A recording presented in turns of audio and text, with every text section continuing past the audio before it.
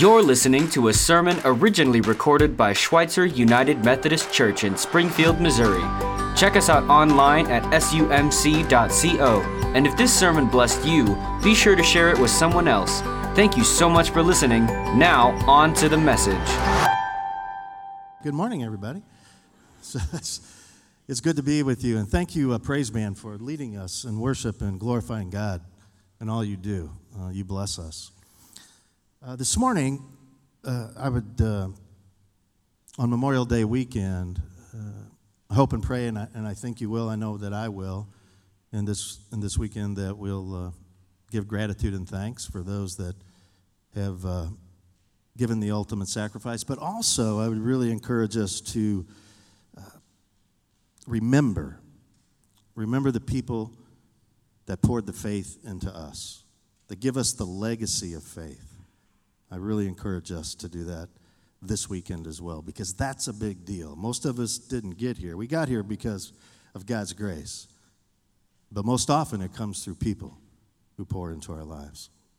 All right. Well, this morning I'd like to begin, let's begin together with a couple questions. So how many of you are concrete thinkers? Okay, not an overwhelming response, but okay. Yeah, now I'm seeing you. Okay, good, concrete thinkers. How many of you prefer to think in more abstract and appreciate ambiguity? Wow, more, okay. That's great. Well, it's going to be an interesting morning then. Good deal. Thanks for participating. Well, this morning we'll continue. I want to invite you into an experience with me, okay? We'll go here together. It's one that I've had, and I think it will be good. It's an experience that, for me, is a few years ago now, but it was a marker in time. Before this experience, I thought and believed one way, and I didn't even know it. And after the experience, I thought and believed in another way. And so what you need to do is place yourself, and so I remember it vividly. I was sitting on the third floor of the Kansas Hall with a bunch of theology students. Now, I know you've all wanted to be theology students, right? Yeah, overwhelming response again. So I invite you to think about, you're in a circle and you got a teacher in there and you're all facing each other. And when you got to face each other and there's a teacher in there, you're going to have to be vulnerable. You're going to have to say stuff. And somebody's going to top you, right? So already you're thinking, whatever he's asked or whoever says something, I got to say something better than that. At least that's kind of how I think. I tend to think I'm not competitive, but that's kind of how I feel when I'm in a group confessing. And so imagine you're a theology student, and the professor says, well, I'm going to read from Scripture the creation story, a part of it, and then I want you to share with us what is revealed to you. What does God reveal to you through this story? And after I read the Scripture, we'll have silence, okay? And we'll just sit in silence. So we'll do that today a little bit. All right. I'm going to read the Scripture. Sit back, theology students, and hear the word. All right. Then God said, let us make humankind in our image, according to our likeness. And let them have dominion over the fish of the sea and over the birds of the air, and over the cattle and over the wild animals of the earth, and over every creeping thing that creeps upon the earth. So God created humankind in his image. In the image of God, he created them. Male and female, he created them. God blessed them, and God said to them, be fruitful and multiply, and fill the earth and subdue it, and have dominion over the fish of the sea and over the birds of the air and over every living thing that moves upon the earth. God said, see, I have given you every plant yielding seed that is upon the face of all the earth, and every tree with seed in its fruit. Okay, thanks. And to every beast upon the earth, and to every bird of the air, and to everything that creeps upon the earth, everything that has the breath of life, I have given every green plant for food. And it was so. God saw everything that he had made, and indeed it was very good. And there was evening, and there was morning, the sixth day. All right, we'll have some silence. All right, and so now the teacher got in the middle of the group, if you will, and said, now tell us what God revealed to you. And so these are some of the responses that I remember. And I do remember an overachiever stepping up first. And I think first what I heard was that God provides for us. All over that scripture, God provides for us. And that we human beings, and others, so we get affirmation from the teacher. And then another colleague said, we human beings are highly esteemed in the order of creation, but with that comes a lot of responsibility, all right, that dominion. God created us in his image, okay? So we really reflect, that's what we're intended to do, is reflect God and who we are. And creation is good. I mean, it is very good. And God is creating and creates and is still creating. And out of that, we're co-creators, because we're made in God's image. So we are creative people with tremendous capacity. And God blesses us. God wants to bless us, does bless us, wants to leave us better off through who God is in our lives. And so we go on for a bit, and then as good teachers do, again, they say thanks. But you knew in the way he said thanks, it really wasn't what the teacher was looking for, although it was good. Good insights into the character of God. Good insights into the character of God. But let's go back to that first sentence, he said. Let's go back to that first sentence. Then God said, let us make humankind in our image, according to our likeness, and let them have. And so who is us? And who is our in that opening of Scripture? Now there's a really awkward silence, okay? Because he's looking for something specific here. And then another brave soul steps up and says, well, that's the Father, Son, and Holy Spirit. It's God in three persons. And the teacher says, that's right. And that is so, so important that you understand and believe in the Trinity. And then a person or two in the room says, so why is that so important? Why is that so important? What difference does that make in our lives?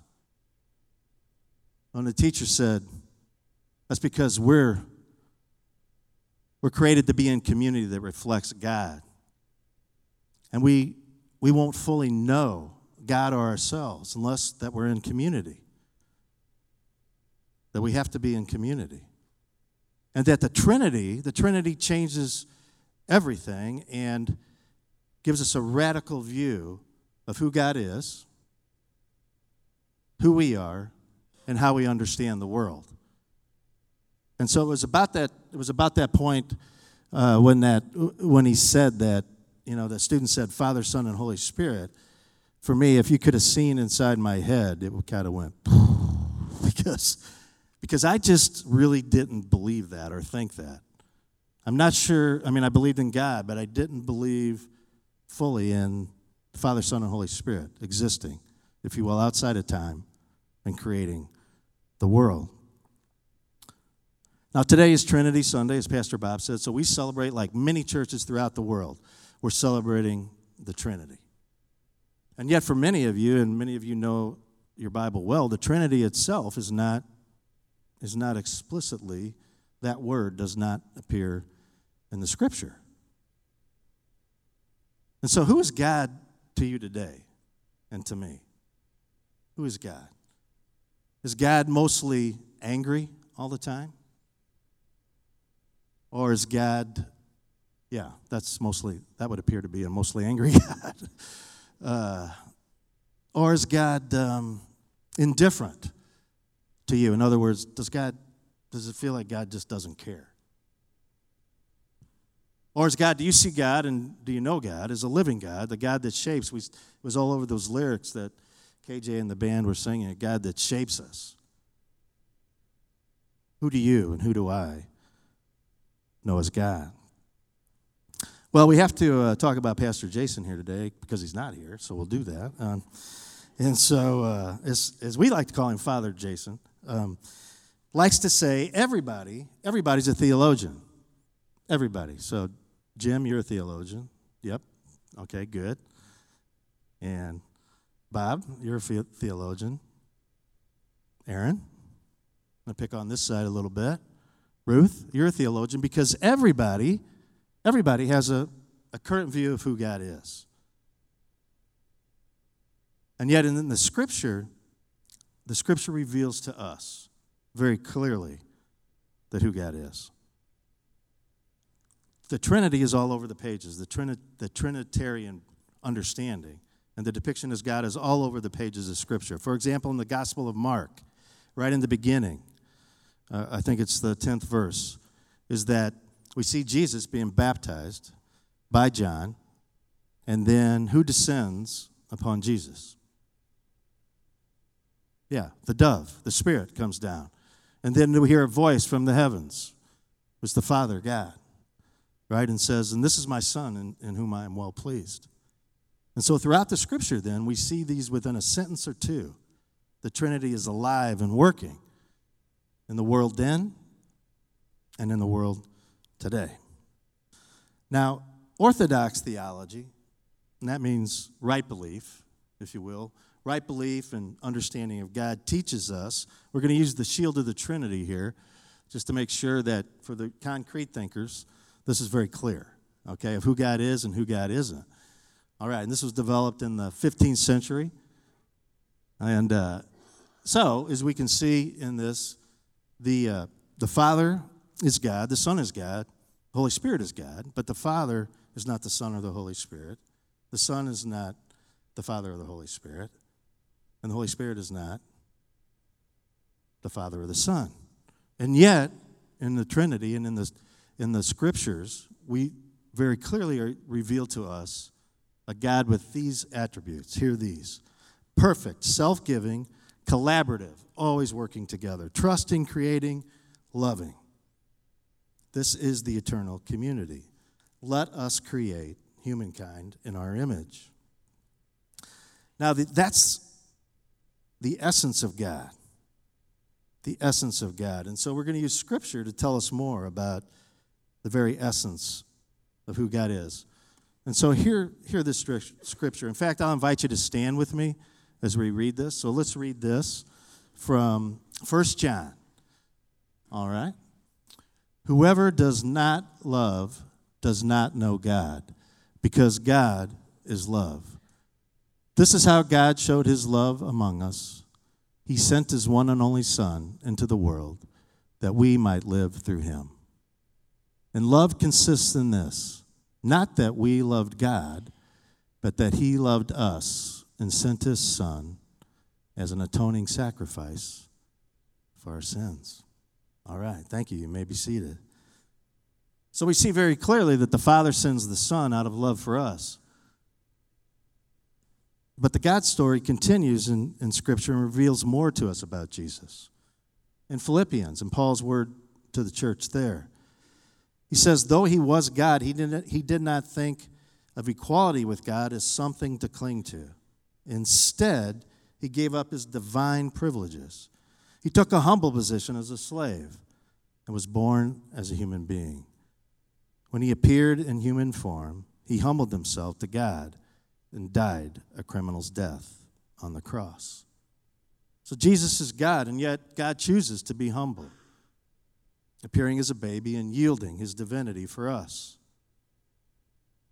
This incarnation, and I love this quote from Richard Foster, who's a theologian and writer today. He says, nothing can ever approach this perfect and unrepeatable reality of incarnation. Jesus, the Christ, is incarnation himself. We bow under the mystery of it. And so as followers of Jesus, we have to embrace mystery. We can't explain everything, but we can fully know God and we can live deeply with God. And we can have faith being confidence in what we and who we believe in, an assurance of what is hoped for. Jesus, in his life and resurrection, for me, and I know for many of you, gives us tremendous confidence that we can live differently and that we can give ourselves away for other people. In other words, we become generous and we give our time and talent to be with other people who can do nothing for us. And we've been on each end of that exchange over our lives. But we know that God will use that holy mystery to use us to bless other people.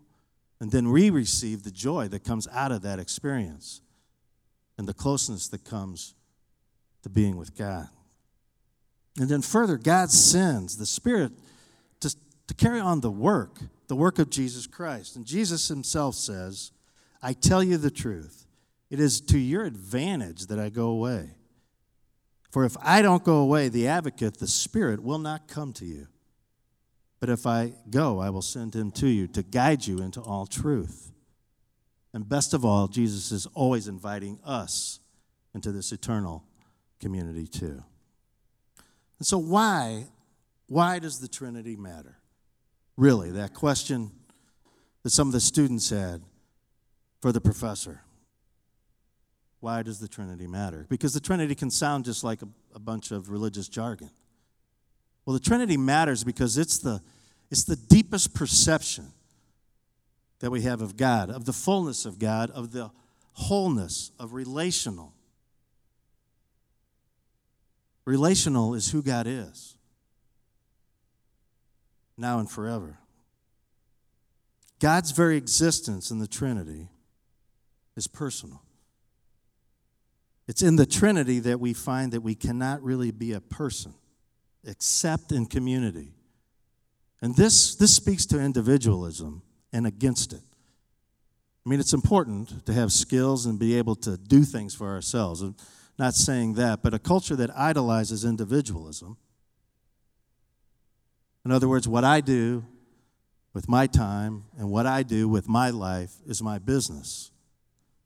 Well, to say that is not personhood because it denies relationship with other people. And without the Trinity, we can begin to reason in our minds.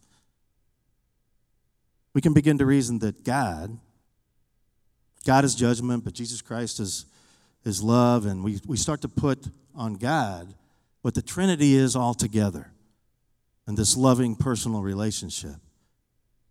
We can also begin to think of God as a hierarchy. In other words, like, God's here, and then Jesus is here, and then the Holy Spirit's here, and there's envy, and there can be strife, and no. It's all pure love. It's all collaboration. Again, that we are invited into.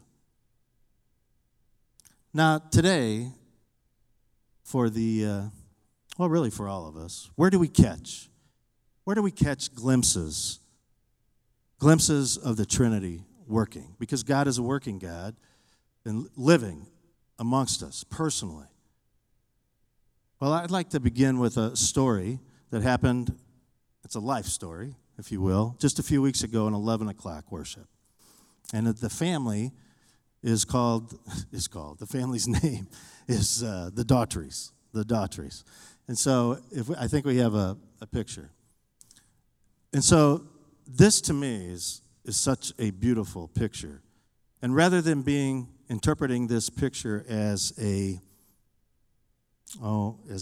church ritual, the Trinity is working right here in this picture. So the family's being received into membership, but the backstory is that the mom, Laura, standing behind the family, who was on their knees, when Rob, who's going to be baptized, dropped to his knees, the children dropped right to their knees next to him, trusting God with their dad. And Laura's been praying for Rob for years, and her mom has been praying to the Father that he would believe in the Son, Jesus Christ, for years. That the Spirit would be sent into this family, that they can live in a new way in relational wholeness that makes all the difference for them. This is a Trinitarian blessing right before our eyes. And they are, I mean, to me, they are amazing. Rob had some bad experiences that kept him away from the church for a long time. But this is community, and what you don't know is that he said that when he came to this campus, he felt invited, welcomed, and it was a place that he could enter back into relationship with God. And I don't believe that's an accident. I believe that that is providence working through all of you. I think I heard an amen. Okay. Yeah, I mean, I believe that because he said that. This is a place where I could re-enter relationship with God. And it was a beautiful story. And now I want to show you the Trinity at work in another way. And this is 3 years ago, if you will, the next photo. So that happens to be the Mason family. And so that's myself and Roxanne with the boys, Jeff and Clay. And this is my dad's celebration of life. So you see a lot of smiling faces and joy there. We weren't that happy that Dad died. We were just, Dad was a character. But where does the joy come from in that picture? In what could have been a very sad event and maybe just an obligation, that we have to get up and say some things about Dad. Well, what was happening in the background was for years, myself and my sister and my mom had been praying for our dad who was far from God. Just couldn't get back into relationship with God. And through his illness, he became vulnerable and weak, if you will. And in the weakness, God's strength started coming into his life as he allowed me and others to pray with him. And I know people like Pastor Bob and my colleagues here were praying for Charlie. And so we really celebrated because we're people of hope. I mean, that's eternal. Because we could trust, the reason we can smile is that we can trust Dad is with God. And God's got him. And then in the backstory of this story is that as I'm getting ready to do the celebration of life, and I didn't really know if I should do it, and I was going to speak from a psalm. I was going to have a psalm, and right before that, as I'm going up there, I'm thinking, no, you got to tell the prodigal son. The story of the prodigal son. Been far, far away from God, has come back late and completely to God. And so I'm thinking, okay, well, Holy Spirit, I'm going to do that. And so I get up there, and as I get up there to read, and I had confidence that I could do this. And I had confidence, again, full on. I get up there to read the scripture, and I cannot find it. Now, I can tell you this. I'm not necessarily known for my biblical scholarship. However, I thought I could find that. And so what to me felt like 30 seconds. My wife told me felt like forever. Awkward. And I'm flipping around. I'm in the Old Testament. I'm all over the place. But I can tell you what, the reason I had confidence was who was in that room who belonged to God too. And so my colleagues, Pastor Bob and Jason, were in that room, and so I knew they had me. I mean, I'm telling the truth. And so it went on for a while, and then finally a voice from the side of the room said, Luke 15, and Pastor Bob hit it. And we went on from the celebration from there. But I'm telling you what, that room burst out. Because, hey, if God tells you to do it, you go there. People got your back. And it was a beautiful celebration. So we have a good time with that story. But it was a holy moment that God had given me confidence. And we had prayed to the Father, Son, and Holy Spirit for that very day. And now just one last example that I just saw, yeah, amen, the other night here on this campus at Jobs for Life. And so if you look at this picture, on the 3 graduates, what do you see on their faces? Yeah, and what you don't know, and so what I want to tell you is, each of their stories is when they walked in here, not really sure what they believed. And this Jobs for Life is a ministry that over 8 weeks, people are given a champion. So in other words, to somebody to come alongside them. They get a biblical worldview of what work is and dignity and what that does for us and who God is and believes in them. And they said each one of them, when they came into that, they had no confidence. They had no confidence.